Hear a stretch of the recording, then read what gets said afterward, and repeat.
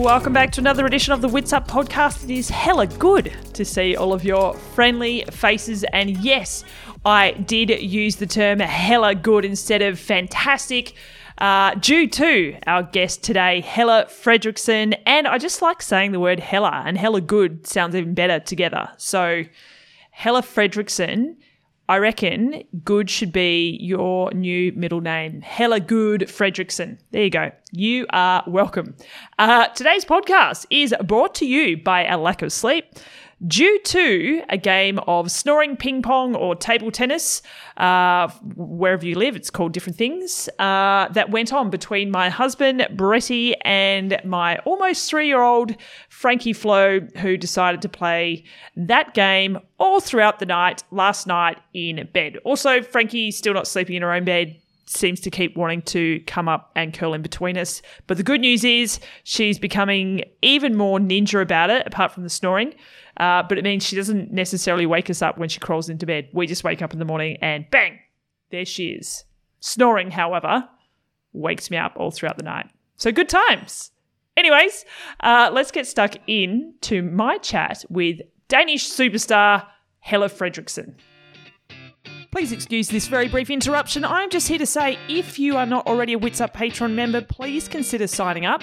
It really helps us out and supports Wits Up to continue to bring you powerful narratives of women in sport. Just click the link in the description below, or just simply go to patreon.com/witsup. That's patreon.com/witsup.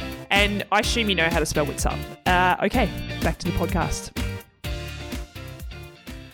All right, welcome to the podcast. To be honest, I've wanted you on the podcast for quite some time, but I see you popping up on other podcasts, and I never want to,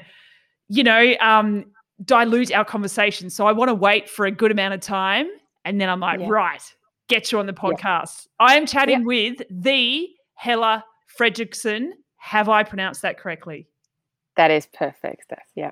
I think you actually told me how to say that when we met in Bahrain, and you said it was. I did. Yeah, and I think you told me that I have to think of it like hella good. Probably. Probably. I'm pretty sure you did. Yeah. I've had many ways of teaching people how to pronounce my name, because the worst way they can pronounce it is hell, and just do not pronounce the E in the end. It's like hell. I'm not hell. I'm Helle. Yep. Not hell. Got it. So yeah, but it's it's a pretty unique international name, but it's not too unique in Denmark. But in the triathlon scene, it is. Yeah. Right. Okay. So it's a pretty standard kind of name in Denmark. Well, it was in the 80s. There was quite a few in the 80s called Helle. Yeah. But now it seems like it's a bit more like a. I wouldn't call myself middle-aged, but. Not like youth anymore. Wait, how old are you now? Well, I think I'm the same birth age as you. So I just turned 40. Are you an 81 baby? Yes, I turned 40 in March. Oh, yeah, we're very close. Yeah. You just turned 40 as well, right? Yeah, 1st of May. Yeah. Yeah, 5th of March. So yeah. We're the same.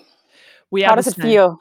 So this 4.0, the version, I have I have checked out some of the mistakes a little bit before you. So I cleared out some for you. So your version might be a bit better. 4.01. Exactly. We in Melbourne, we just went back into lockdown for a couple of weeks. But prior to that, I did have my 40th and had a big birthday bash, and all I can say is thank God we got it in that weekend, because it was outside of, I think, my wedding and meeting Frankie for the first time, best weekend ever. Oh, it was up there. I'm happy to hear that. It was so that's cool. Nice. Yeah. Yeah. We had a small. Well, I had one for my family, and then I had one for a bunch of girlfriends. Yeah. And it was also just it was relatively close because we were still in kind of restriction COVID. Yeah. But it was fun. It was completely let your hair down and sing songs from the 90s and go crazy and dance all night long. And Ben was kind of the waiter Oh, and the bartender. And he was brilliant. just like, oh no, what's happening in there?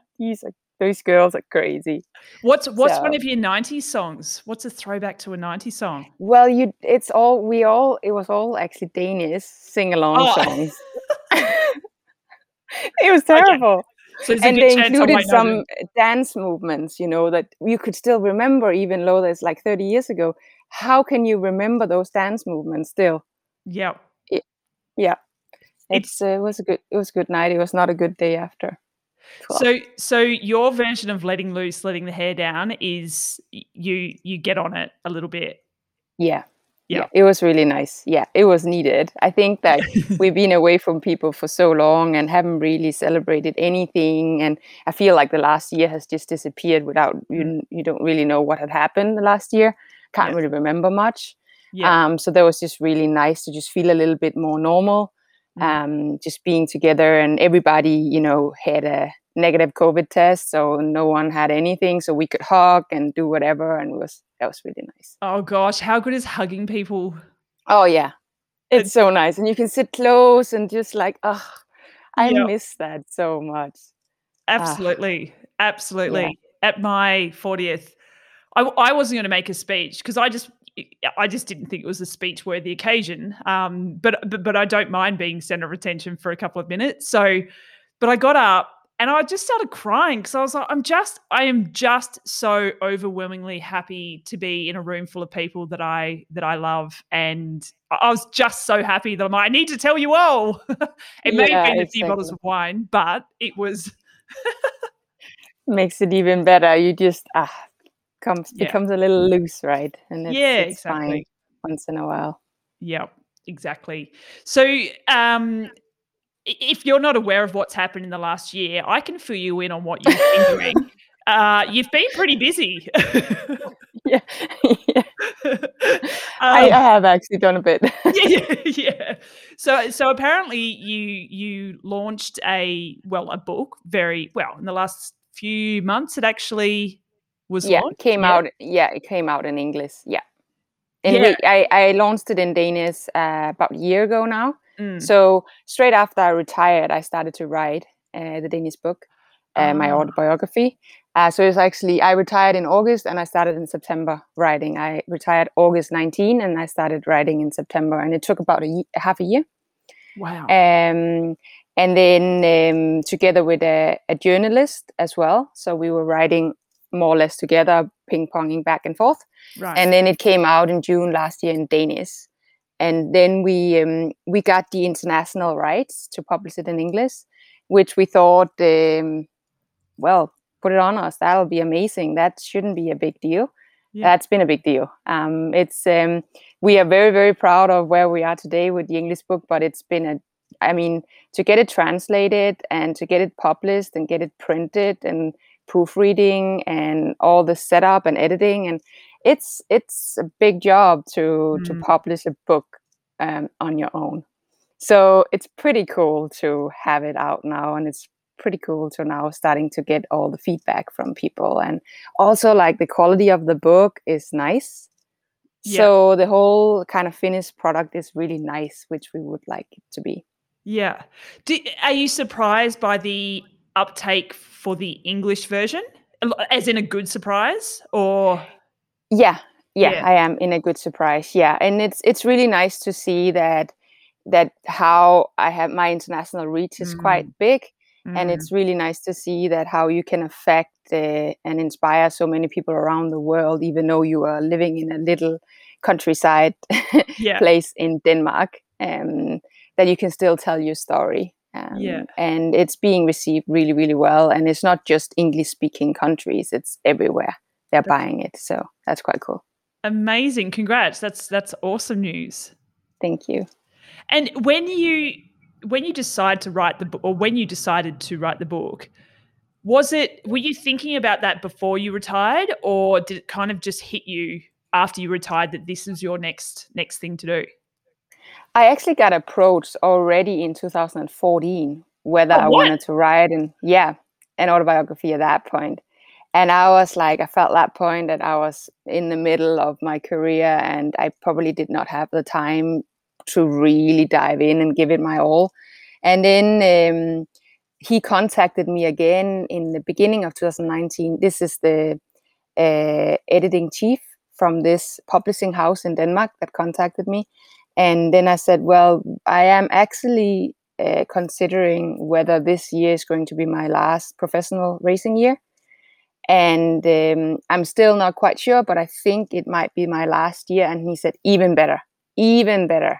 We're going to start this book when you're done, because then it's still, pretty hot, everything. And you have time to write.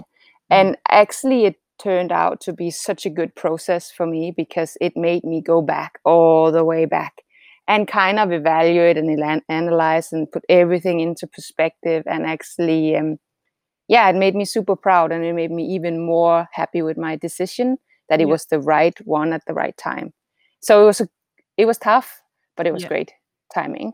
Yeah. So we've had it on the radar for like 5 years to write this book before I started writing.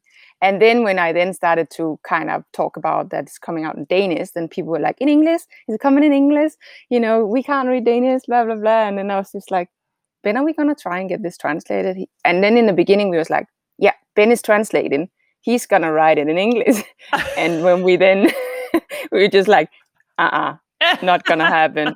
We are never, ever going to be done with this thing. So no, it got translated professionally.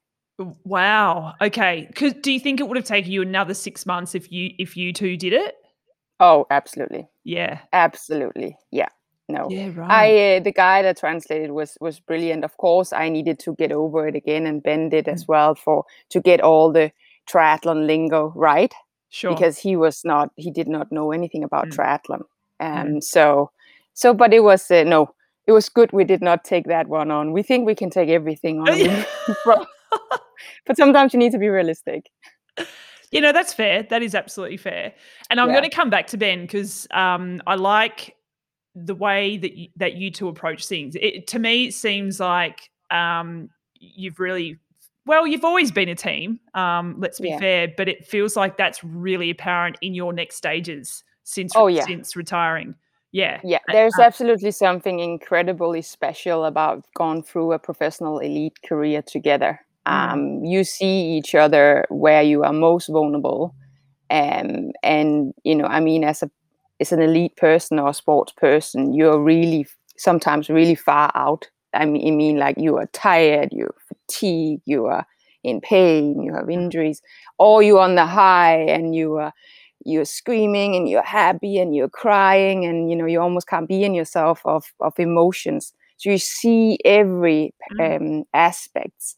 And I think that really makes you so, so strong. And there's nothing you can't say or anything. Or, also, like, you are never really like concerned about. I remember some of the first dates we had, that was kind of training. You did not care if you have snot out your nose or that you needed to go to the toilet in the middle of a run or whatever, like, it was straight on. It was not like sitting politely at a restaurant or eating politely and making sure that you were being this polite, feminine girl. No, it was erased from the beginning. So, I mean, we hit it straight on in the beginning. I think that's really good for a relationship. And I think I can't see what can, be able to break that down. Yeah, absolutely. Oh gosh, I remember when meeting Brett, and it was on the bike, and I thought, as if you're ever going to be attracted to me. Like, you've seen me at my absolute worst. And he's like, man, exactly, it's all good. Yeah, you might even have served him a little snot rocket in his face or something. I'm positive of it. I also like that you assumed that I was at the front of the group and he was sitting behind me, because you're right. And he's still somewhere else. Totally. They know where the they know where exactly. But back to your book. What And I actually did a podcast with Alicia Kay not that long ago, and you came up in conversation, and I want to get to that as well. But she seemed extremely happy and confident with her decision to retire. For quite a few different reasons, obviously. And you, you mentioned this, but the book seems like it was a cathartic thing for you to be able to really get it out there and let go of that career to an extent. Is that a fair summation? I think it was a good kind of ending to it, to kind of get it all down in writing, because of course I've been in the sport for so long, but I've been an elite athlete for so long, and there's so many stories that hasn't been told. And I mean, my beginning of career came before we got kind of visible on social media. There was anything called social media, right? So the story only started to be told from like 13, I would say, where social media really started to kick in, and Instagram came back in, and those things came in. So I feel that there's so many stories to be told, and there's so many very vulnerable moments that I've been going through, and where I really, really expose myself and show what's behind the scene, and show what I've gone through of kind of development steps, and told some stories along the way in the book that I had on purpose forgot, because I am ashamed of them. Wow. Like, it was a part of the development, and it is some stories that it was important to tell, because I am 100% confident that there are a lot of people that go through similar situation, whether it's in sport or in their work situation. So I wanted to give and show my nakedness or vulnerability, and show, okay, I might be has a lot been on the top of the podium, one of the best in the world, but I'm just a human. I make mistake, and I do some wrong thing. I take the wrong choice sometimes. And I wanted to get that in. So it's incredible honest, the book. And I think like coming all the way back to telling the beginning, it really, wraps this career up quite nicely. So, but my career didn't end like I had wished it to do, but it is, it is what it is. You can't plan this fairy tale ending, and you have a lot of visions in your head, but sometimes things happen. Life happens. Yeah. Right. Yeah, absolutely. Yeah, fairy tales are very hard to execute. To get out there, for sure. Yeah. I find it interesting that I imagine there was things sort of buried in order for you to move on throughout your career, and you spoke about some of those vulnerable moments throughout your career. What is something that you learnt about yourself during this process, whether it be something from the past or something about what you are or who you've become now? What did you learn about yourself? I think I learned that if my goal, or that what I wish to achieve or dream to achieve, is strong enough, I can be super patient, and I can work like in the process. And or even if it is that I go 3 steps backwards, if it's still like a burning desire, if my why is strong enough for why I'm doing what I'm doing, I will keep at it. And I have felt that also after my career, that it might not go as planned, and it might not, things I have visioned other things happening, but good things takes time, and you just need to keep having that why in mind, and just keep at it every single day, day in and day out. And I think I learned that being that patient and keep believing in my career, because I've had really, perseverance is probably my middle name. I mean, I've had so many defeats and downs in my career. I've also had amazing moments, but I actually truly think that for you to understand what it means to experience an amazing moment, you need to be really, really low and down biting in the grass and struggling to get back up on your feet before you really understand what it means to be successful. I think it's a part of the journey, and I want to show that backside of the medal, if you want to call it that, or the hardship. Yeah. I want to show that. Yeah. And without giving obviously too much away in the book, because we want everyone to go out there and purchase the book. Are there any specific moments that have really struck a chord with you that you write about in the book? Oh, I write about many things, but I think like something like an overall theme could be like if you are under pressure and you are um, meeting problems or huge challenges, and it sometimes keep being too overwhelming for you, the decision is never to hide away from it. It's never to, literally hide, quit, hide under the couch, hide under anything. It is to either be vocal about this progression in my life or this challenge in my life is too early. I need a little bit more time before I'm ready to, in triathlon, do this race, step on to this podium, pontoon in this championship. I need more time to develop mentally and physically as a person. And that can also be in everyday life. It can also be in a work situation where you're thrown in, you've got a task from your boss, and you really don't know what to do about it. It's just too much. Like, you rather want to say, okay, I'm just going to go south, or I'm just going to go traveling for 2 months because I can't do it. Or I think I'm ill. I think I'm going to be ill the next 2 months, Yeah. Because you're starting to find these things where you want to hide, you want to get away because this is too overwhelming. It's too much for you. Yeah. And those moments are being shown in the book, where I was sometimes, hiding and wanted to run away from episodes because it was too quick, too much for a little girl in a development stage. Right. And something I really, really learned about, and just wanted to show that feeling of wanted to hide or run away from things is normal if it's too overwhelming. We get it all the time, right? You face something crazy, like you have a huge job interview, and of course you're excited to do it, but at the same time you don't really know. And if he called and canceled it, it would be fine. Yeah. Because then you have another 2 weeks to prepare or something like that. Yeah. It sounds like, there could almost be a little bit of self-sabotage because it is all too much and overwhelming that sort of instinct kicks in. Yeah. And I think that's coming up quite a bit, especially in the beginning of my career. Right. Where I'm obviously learning a lot along the way and maturing as an athlete. But I'm really being honest about what's going on, and also the mental self-talk and what's happening and how I'm making decisions along the way, and when I made wrong decisions and when I did not follow my gut feeling. And there's many, many, good episodes where, I mean, at the point they were not good for me.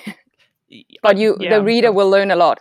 I think the reader will be able to look inside themselves and see, wow, I've experienced that also. What did I actually do in that situation? And along the way, I'm giving tools to overcome and change, some of the decisions that you made.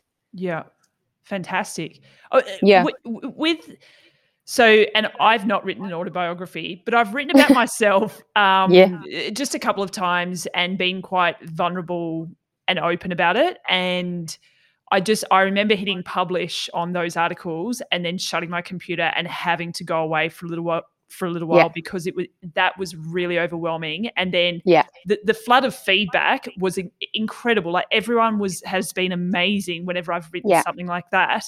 But I did find that really overwhelming on so many different levels. Did you get that feeling once the book first came out, and then I guess when it came out again in English?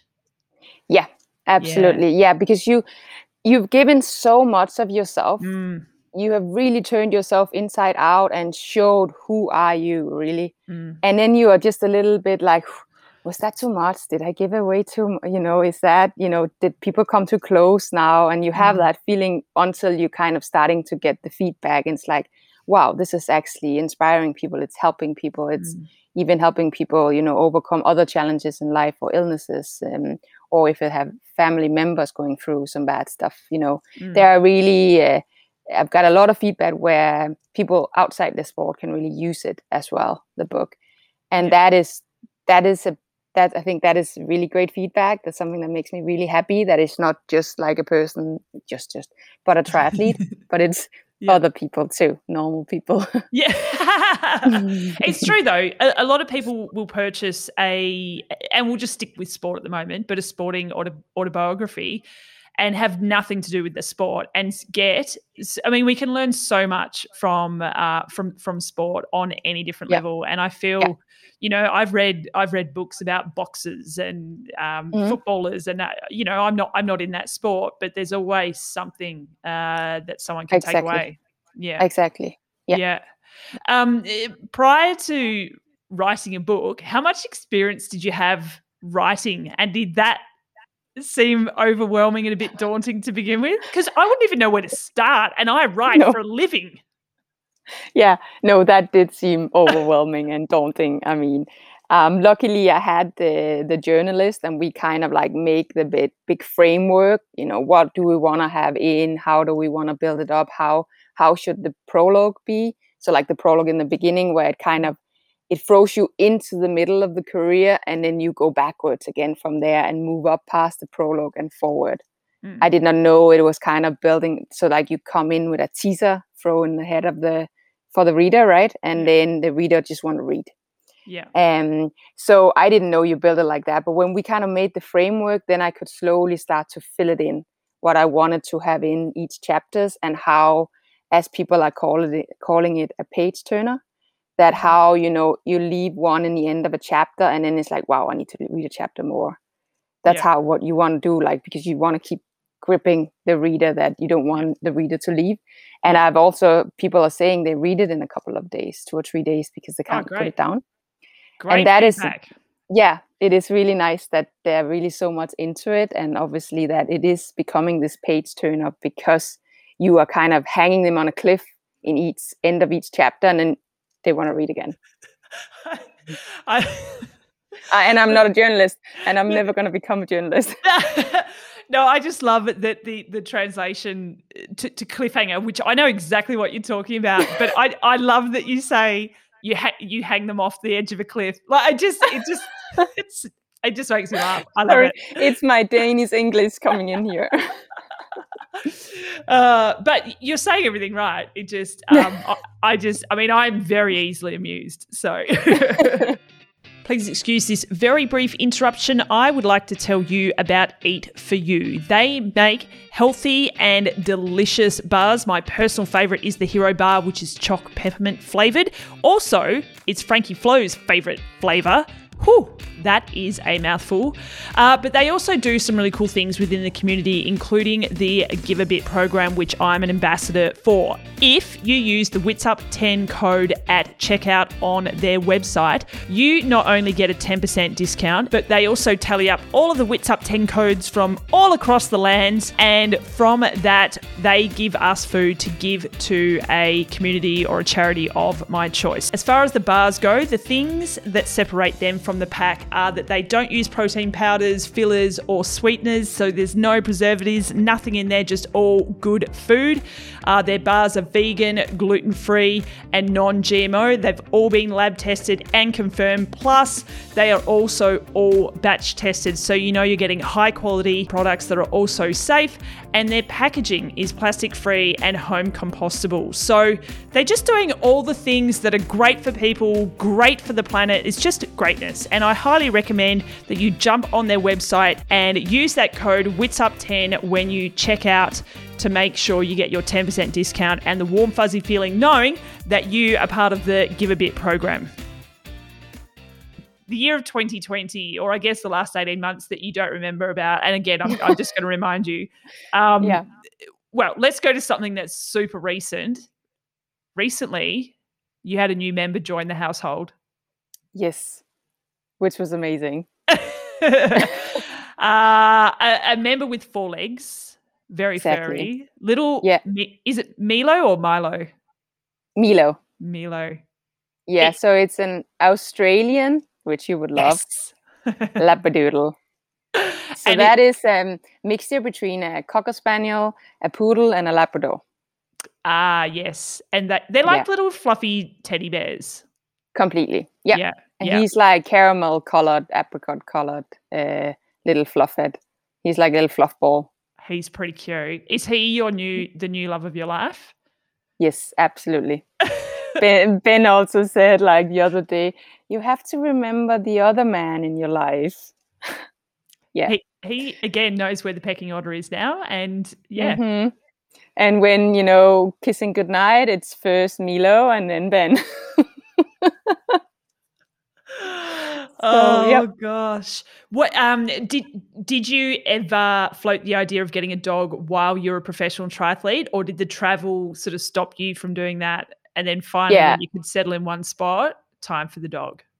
exactly. Yeah. Yeah. Yeah. We did speak about it, but it's impossible with the Yeah. way we live, and we wanted to be around him and influence him. And now we have a house, and it's a perfect location for a dog. So Yeah. I think it would be too much with also, like, I spend a lot of time, walking him, training him, being on him, just making sure that or trying to make sure he's gonna become an amazing dog Yeah. when he grows up. And it's a time commitment, and I can't see how I could squeeze in 5 hours of training with the amount of time I spend with him now, plus work, plus a little bit of exercise. And Yeah. so Please tell me, yeah. I bet, because I imagine you, correct me if I'm wrong, you're quite an organized, structured person. Yeah. Yeah. Yeah. Please tell me that you've got like a training schedule up on the fridge for the dog as well. I bet you do. You do, don't you? I haven't gone that far though, but I do have ideas every day of a new things he needs to experience, because the first 4 months of a puppy's life, Mm. it needs to socialize, which means, like, that is where he creates the picture of his world the first 4 months, and that's where he's most receptive in his brain to those things. So I'm making sure that we are meeting and doing things every day, different things. If it's meeting a cow, or sitting on a boat, or going into a city, or meeting a guy in a wheelchair, or something like that, going down at the school with kids everywhere. So I try to get something new in every day. I like it. You've done your research. Mm-hmm. Yeah. This Yeah. doesn't surprise me Of- either. Exactly. It is actually quite funny how I approach it a little bit, like, how do you get the best performance out? You 100% do. And now I'm like, how do I get the best balanced little dog out? I hope that because sometimes he's a little stubborn, that he doesn't want to really, he knows what I mean, but it's like, mm-mm, mm-mm. And that's the problem. He's such a smart dog that he can outsmart you if you're not really, Yep. being the boss out there. So does he get his stubbornness from you or from Ben? Oof, I think it's me. I do. Oh gosh. Oh yeah. I imagine you to be so you're also coaching, right? Yeah. And I imagine, again, correct me if I'm wrong, but this is just from my understanding of you. I imagine you're a tough but fair coach. Yeah, I would say so. Yeah. I'm one that I'm very motivated to work with athletes that wants to work, and it doesn't matter the level they have, if they're the top age grouper, or if they're just a beginner, or if they're professional, as long as they want to work, and as long as they want to show the commitment that they want to achieve something in sport or in life in general. I love to work with these people. I'm not a person that handholds them. I'm not a person that pulls them off the couch. They have to be off the couch before that. And if there's too much moaning and fluffing around, that doesn't motivate me. But of course, I will help them and give them, encouragement along the way. Of course, we all have moments where we're just really down, and we can't really find the purpose of what we're doing, especially through COVID.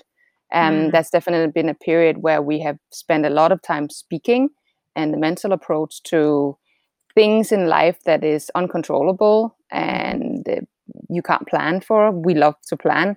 Most of us that's doing the sport, or in general, our type person, we like to plan. Yep. Whatever we're doing, we plan. And we can't plan anything with this pandemic that we are in. So I think I've spent a lot of time with that with my athletes. But I will say, I am fair, a little bit hard, but also with a great sense of empathy. Okay. And do you feel like, so going back to Alicia, one of the things that we spoke about, which I will always remember because I love it. I mean, the entire chat was great, but she spoke about how when you two were racing each other, great friends, but you used to race each other, and mostly over the non-drafting Olympic distance when it was huge. Like you two were the the ones to watch, and you essentially had said to her one day, don't let your niceness as a person carry on to the racetrack. You need to race like you want to destroy people. And she obviously always remembers that. I don't know if she's spoken to you about that since.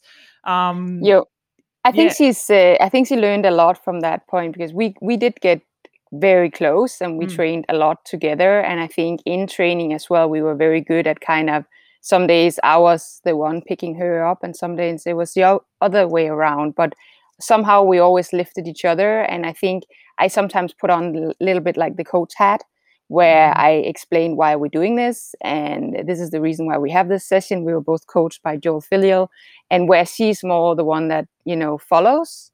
And she's happy to just do the session prescribed with not asking any questions at all. And sometimes if the session did not go well, she would be a little bit like, couldn't find the reason for why we did it. And I would always be able to kind of encourage her to say how we still got something out of the session, how we are still going to, move in the right direction. And then, racing, she would, she would in the beginning definitely always be the one to kind of like, great job, Helle, great job. And like not really focus on herself. So I just said, like, we always like hugged in the beginning before we started the race, and then see you at the finish line. Yeah. And then we will see who has the best legs on the day. It was sometimes she won, sometimes I won. I'd say in the beginning in 13 she won the most ones over me, and then in 14 I won a lot of them. And the finish line, for instance, in High V in 14 that I won, which was that huge American championship in non-draft Olympic distance with a lot of money on the line. And I remember a day in the apartment in Boulder where we were training. We had each our apartment with our husband, but she said, can you imagine we go 1-2? Can you really imagine that? How wild would that be? And we were just like, okay, that's a little crazy, what scenario? How can that, and we were not like, I want to go 1, or, like it's not just the two of us go 1-2. Yeah. And that happened.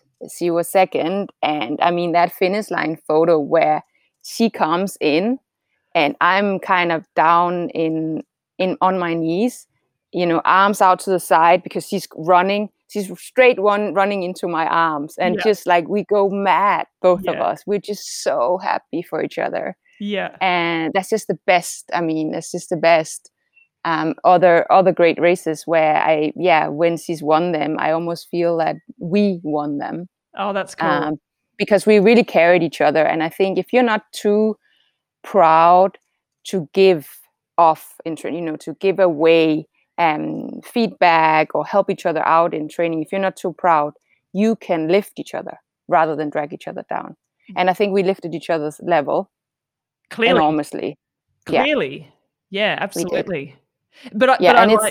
Sorry. It's still great to have this person, you can still talk with, a great friend that you can share, life problems and thoughts, right? That is not just about swim, bike, run. That's the only thing you can do together. So it was super special. And I think like women having that relationship in sport is maybe not so common. Right. Again, it was a special relationship, and it still is. Yeah. It's amazing. Yeah. I bet you miss, particularly with the pandemic and both being retired, it just becomes harder and harder to catch up, obviously, face to face. Yeah. Imagine that reunion, though. When you imagine that reunion when you get to see. Again. There are so many people in the US that we want to see. So we're definitely getting over there to do a little round when we can. Yeah, definitely. I want to go back, and you sort of mentioned this, that the triathlon typically has a lot of, especially in the elite version of triathlon, people who are super organized and focused on specifics, etc. Do you think you've always been that person, or do you think by being a triathlete that sort of shaped you into that person? I've always been organized. Yeah.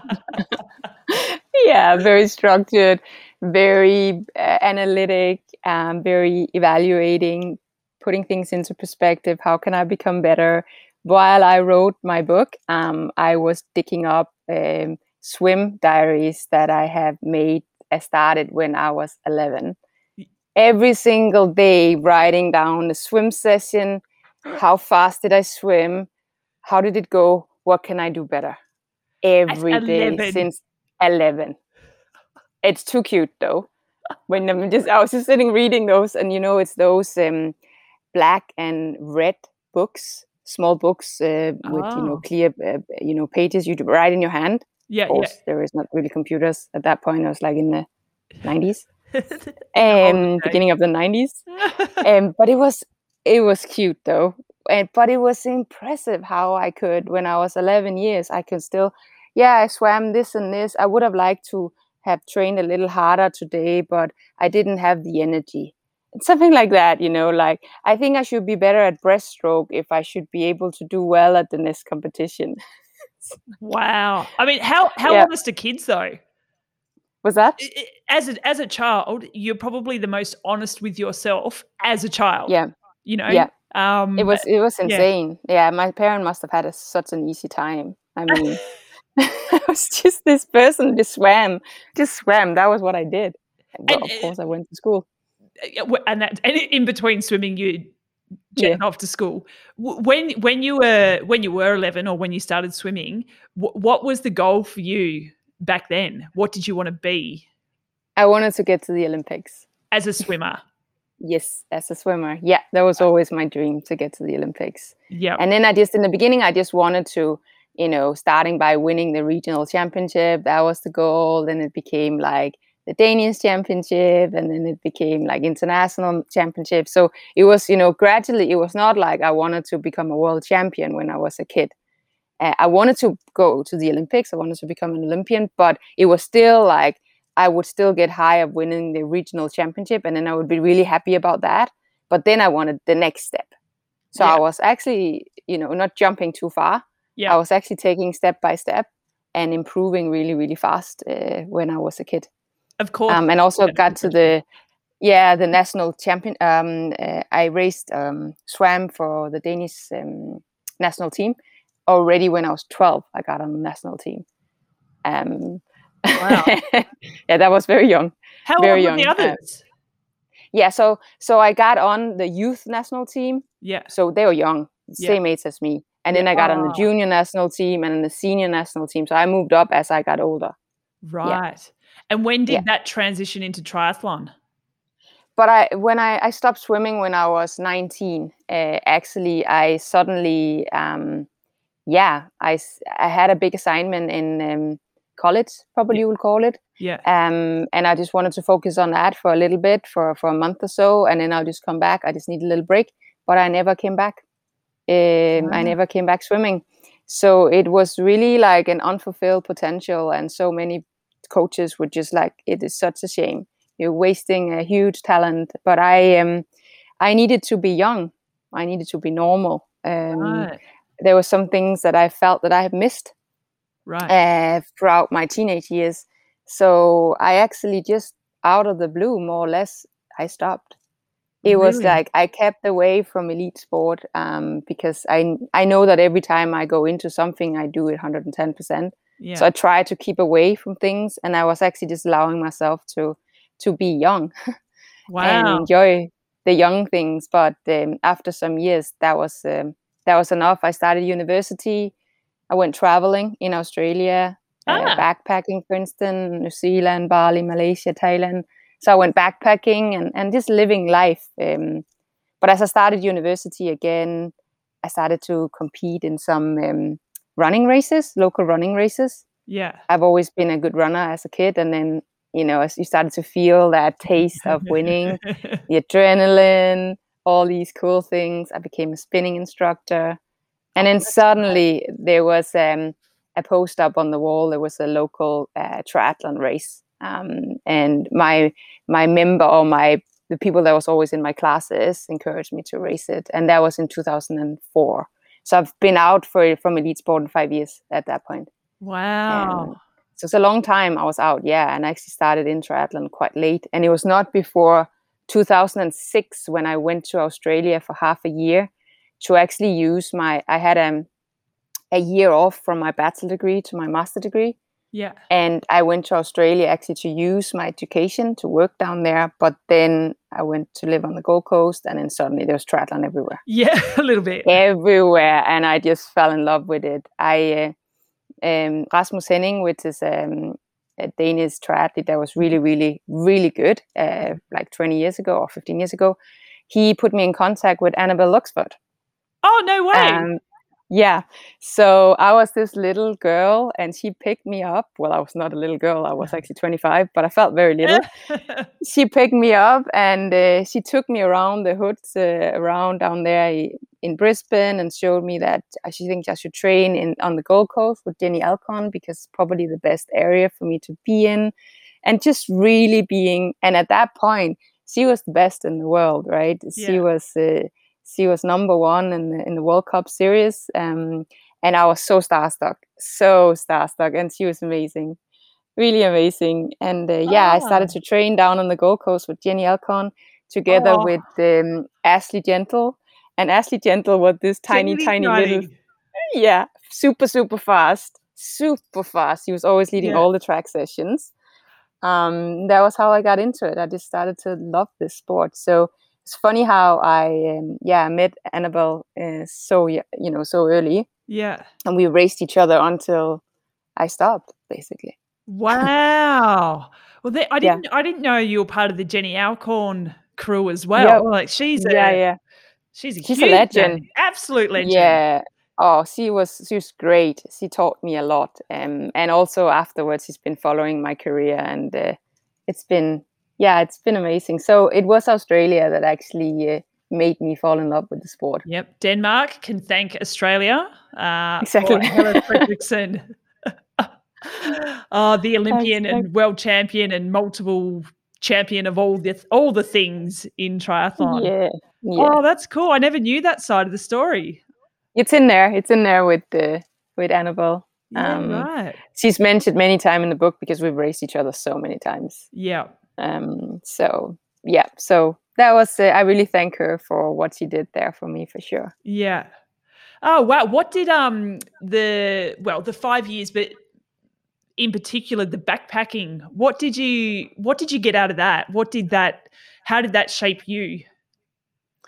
I think an incredible amount of independency. Sure. And then wanted to try things and not being afraid. Yeah. I was traveling with another girl, another friend of mine, and we were very gutsy. We actually on New Zealand, gutsy, yeah. So we took chances. Gutsy, sorry. Out there. Gutsy. Gutsy. Got it. Sorry. That was again a pronunciation of my English. It's also because my English is terrible, so right. Yeah, right. Blame it on me. Anyway, so you're very gutsy. Sorry. Yeah. So on New Zealand, I was told if there's anywhere in the world that you should hitchhike, it should be New Zealand. So we actually, both on the North Island and the South Island, we hitchhiked the whole way around. Did you? Yes, we did. Which is something that I did not tell my parents, obviously. Smart, very smart move. 2 blonde girls that was at that point 21 years old. We just hitchhiked our way around the whole of New Zealand. So definitely taking chances and living life to the fullest, and just living in the present, really in the present. It was an amazing 4 months we were away there. Absolutely shaped me to be also not afraid. And I think also you are able to, now I mentioned perspective many times in other areas, but in terms of seeing what's happening around the world. When we got up to Asia, what's happening? How are they living up there? All the way up in the north of Thailand, for instance, where the tribes, how are they living out there in the jungles? And I think all these things have kind of really made an impact on how I view things and how I have learned about different cultures, and maybe also my hunger or my interest in different cultures. We had a lot of homestays along the way where you were kind of just sharing your culture and your beliefs, or how you look at life, and I really love that. Meeting people like that and people opening their homes is amazing. You don't travel better than that. I don't think so. Yeah, I agree. It's definitely something pretty special. That's for sure. Yeah. And I don't think you can always pinpoint what you've learned. It's this, because you are in that moment, like you say, it's sort of infiltrating your body and you're learning as you go. You can't say specifically what it is you've learned, but it's just shaping you throughout all those experiences. And exactly. And I think it's really, if you can, as a young person, to get out like that, I think it really shapes you a lot for later on in life, and as something you can draw upon, like think back on, and wow, I did experience that, and that was, and when you're 21, you can be so shaped, and you can be so affected by so many things in a good way. Yeah. Whereas if you've lived maybe a relative protected life in a Western country, you maybe haven't seen what's happening out there. Yeah, absolutely. So, but it's quite not a normal thing, but relatively normal thing for Danes to be encouraged to travel, to go backpacking. Right. So after you've done college, before you start university, it's very common to get out and travel. Yeah. Okay. So I worked at a big supermarket in customer service and made money for 9 months, and made money to travel. Yeah. And then I went traveling. Awesome. So you highly recommend it, but we do need to have a disclaimer here. We don't recommend hitchhiking. I will say this is 20 years ago, right? Yeah. The world has changed. So I think I would never ever. You wouldn't do it now? No, No. I don't think so. I think the world has changed a bit. I think it was a little bit more. And it was actually my oldest brother that said to me that if there's anywhere in the world you should do it, it's New Zealand. They are so friendly over there. Yeah. They're so happy you actually made the effort to travel that far to visit them. Yeah. Because it's literally on the other side of the world, like you guys are too. But New Zealand is literally, it's really far away from Europe. So if there's any place you should do it, it's New Zealand. I only did it a few times up the coast in Australia, but not many times. Most of the times I was on a bus, the Greyhound bus. Oh, the old Greyhound bus. I agree with your brother. I think that's a fair. Yeah, like New Zealand, I view New Zealand pretty similarly to him in terms of. It's a safe country. I feel it's very safe, and the Australians are also friendly, but I think the New Zealand are like quite extremely friendly. Yeah. And hospitality is big over there. Yeah. I just think that they, the way I experienced at that point was that they were just thankful that we were gonna come and visit and see their country, and they wanted to show it off for us. Yeah, it is like you say, a very long way away. I remember traveling I've spent a lot of time obviously in Europe, but the one that was the hardest trip was going straight to Challenge. It was at Legoland. No. Oh, Billund. Yeah. That was the longest trip ever. My gosh. Yeah. It's a long way away. And you came from what, Perth there? No, from Melbourne. Or Melbourne. Yeah. Hey, you mentioned your brother. So how many siblings do you have? I have 2 older brothers. And what's that relationship like with them? It's good. Yeah, it's good. The middle one I'm also talking about them quite a lot in the beginning of the book, but the middle one is probably the one that's kind of I was looking up to him a lot. He was very sporty. He was Right. playing football, and I always wanted to be a part of it, and or soccer or whatever you call it. Yeah. To be a part of playing with him and training with him. So it was all about competition from the get-go with him, and he was the one that encouraged me as well to take all, the swim marks. So like you get like a 200 and a 500 and 1,000 and a 2,000 meter mark, little badge for getting that far in swimming. He was the one that encouraged me to that, and so he's been a big part of my sporting wants, or the sporting interest. Where the biggest one was 7 years older, or is 7 years older than me. So when you're a kid, it's a bigger jump. Sure. And he was more he is very intelligent, but he was reading a lot. So he was more the reader and the thinker a lot. So sitting a lot inside reading, where Pia, the middle one, and I was just outside fighting, or actually we did fight, but I was not allowed to cry or run into my mom and cry and say Pia has hit me, because then he didn't want to play with me anymore. Oh. So it was kind of like either we played my way or no way. So you got to decide. There's a lesson there, isn't there? Yep. I was toughened up. He definitely takes pride in that he made me tough as a little girl. Right. So that was going to be my question. And I don't think I've actually asked anyone this flat out, but because there's so many people in our lives that shape us, right? And sometimes we don't realize at the time, but as we get a bit older, and I imagine particularly for you writing an autobiography, you start to recognize, this person shaped my life this way, this person did this.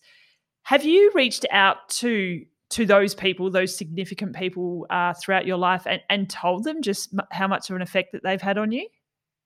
Yes. Oh, yeah, especially through this writing this book, because you really see patterns. You see patterns that you go through your life. Like there, you have one that shapes you to become maybe like tough. Then you have one that is always the one that hugs you and holds you and calms you and keep you safe. And I see those kind of transitioning again later in life. Then I have kind of the same setup again. And I also speak about that throughout my book, where it was some point where I realized that I needed to jump out of this, that I needed one that kept me safe, that always was there to lean on, to give me a hug when I felt vulnerable or unsafe. I always looked for that person. And suddenly, when actually an episode where I decided to start with Joel Fillion, I started earlier with Joel Fillion, but I went to the States to train with him in a squad over there in Claremont, actually, alone. It was such a tough period for me, because I had no one to lean on. I had no one that held my hand, and no one to cry with if I was feeling unsafe. But that shaped me so much as an athlete, as a person, to step away from that setup that I usually have been seeking until then. And from that on, my career excelled like crazy. And I mentioned it quite detailed, how I got through that camp and how I was struggling, how I was calling home crying, and how I felt like Joel, he did not say it, but on purpose, he tried to shape me to become a way stronger athlete, and not as dependent on people, but an independent athlete, by probably in the beginning ignoring me a little bit. Right. He was not ignoring me, but he was not giving me the attention that I was seeking. Right. And then suddenly I accepted kind of that treatment. And then suddenly I started to grow and become more and more independent, and I was starting to deliver result, and then it switched. So what he wanted me to grow, and he wanted me to stand on my own legs and not have someone to lean on. Wow. And I was quite impressive to see that. And now when I've been reading the book, I can see, as I said, the pattern that I've been going through many times that maybe kept me from really delivering. Right. Because I searched that pattern of comfort all the time in my life. So he is definitely a huge part of me changing how independent I am and how tough I am as an athlete and as a person. Yeah, right. I feel like you've sort of gone in and out of because when you were backpacking, you were extremely independent Yeah. then. Yeah. And then you maybe lost, sounds like you lost that for a little bit because Yeah. Yeah.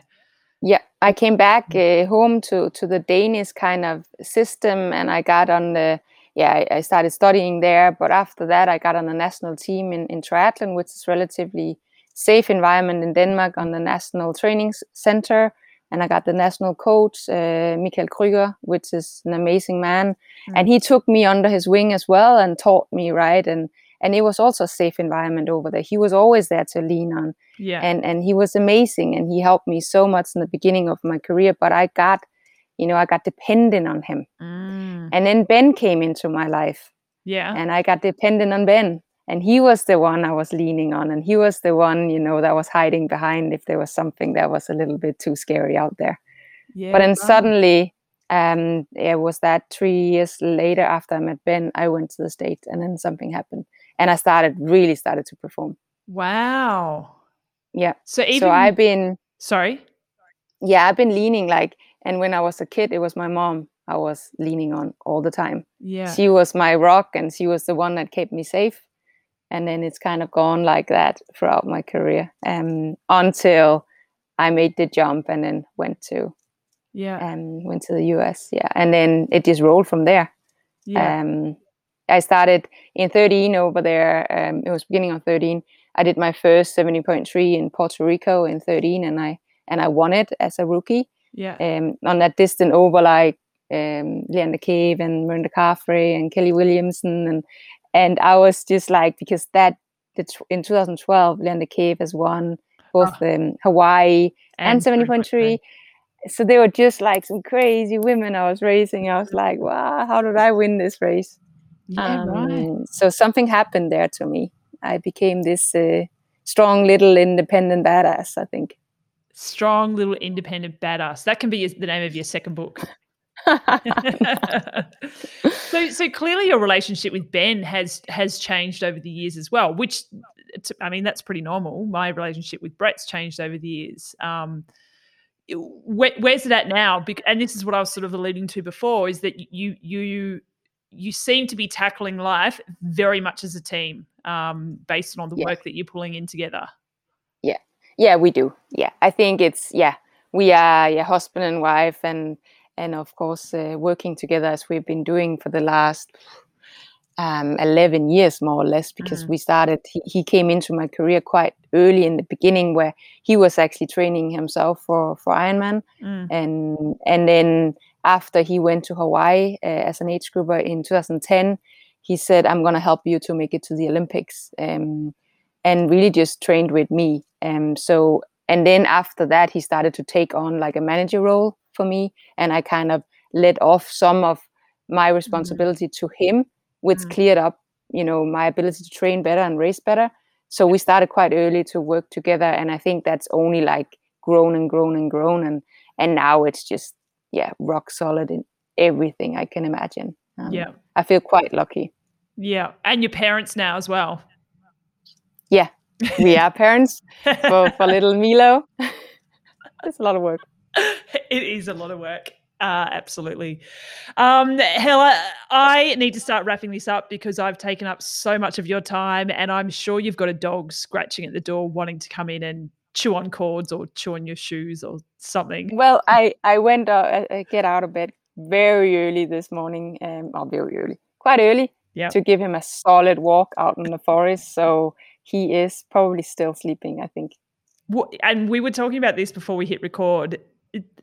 Dogs can exercise or do some sort of mental stimulation and then sleep for an hour or two. Yeah. I wish I could do that.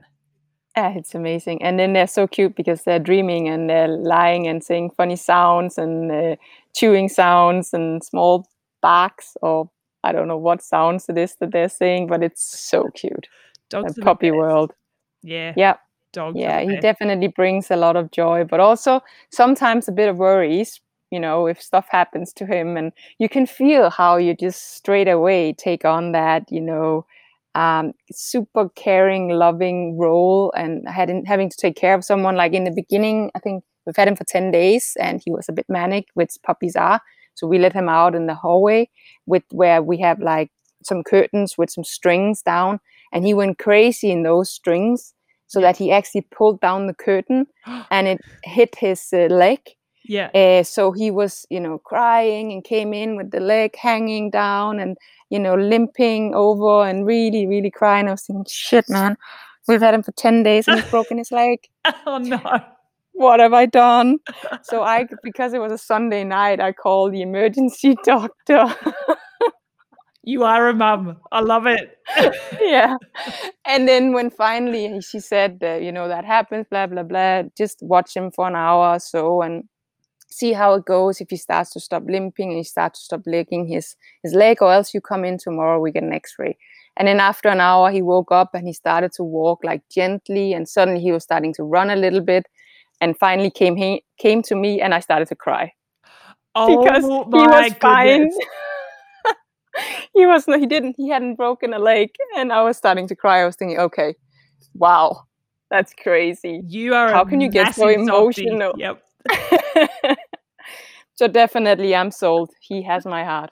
Oh, that's so cute. Our dog is nearly 13. Wow. Yes. He definitely is still like a puppy, but he's definitely getting older, and our bed's quite high, so we went and bought him some puppy dog steps so that he can climb up the steps onto the bed the other day. He can still jump up, but he just, because he's getting old, he's getting a little bit arthritis-y, so jumping up and down is just not good for him. But yeah, I love that we're rounding I've seen some of the videos with Henry and Frankie, and it's adorable.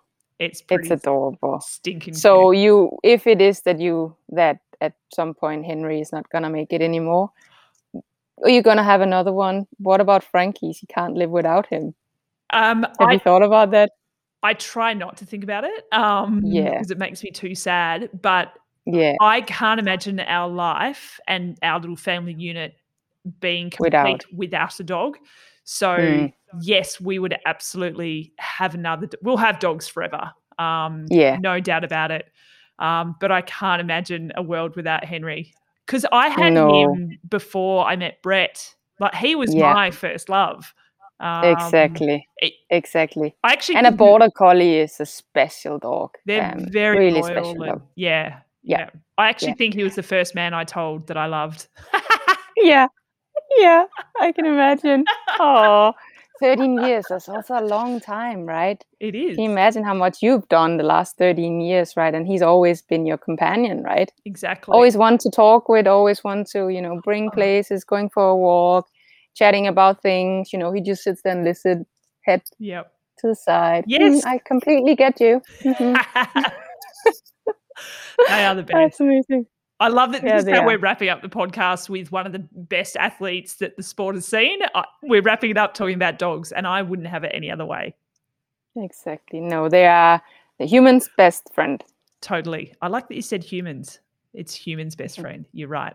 It is.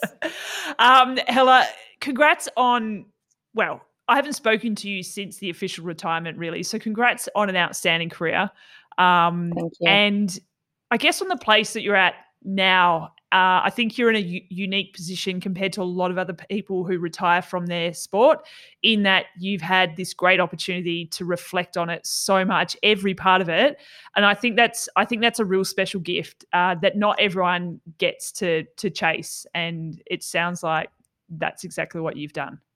Absolutely. Yeah. It's been amazing to get this book out and to write the story, and also, to influence people around the world, and also as we are doing with the coaching setup that we've made, to be able to give back knowledge and experience to everywhere around the world. It's quite unique. It's awesome. Congrats on all the things, but mostly the puppy dog. Of course. Thank you. I hope to chat to you again soon. Yeah, you too. All right, take care. Thanks for tuning in. Please make sure you hit subscribe on whatever podcast platform you are using. Leave us a comment. It gives us some feedback, but also helps with our podcast ranking. But above all else, keep yourselves knee deep in awesomeness, and we'll speak to you in the next episode.